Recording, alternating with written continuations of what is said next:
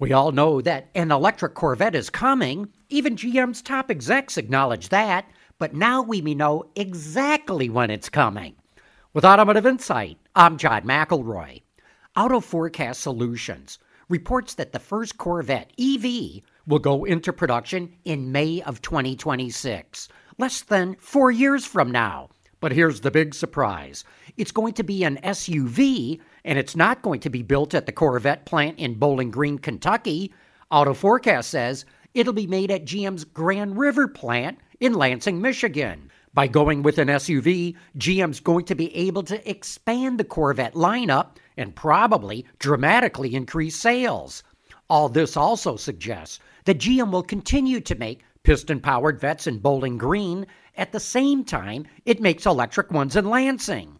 And that is going to boost sales even more.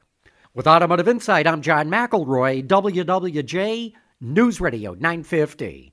We really need new phones. T-Mobile will cover the cost of 4 amazing new iPhone 15s, and each line is only $25 a month. New iPhone 15s? It's better over here. Only at T-Mobile, get 4 iPhone 15s on us and 4 lines for $25 per line per month with eligible trade-in when you switch.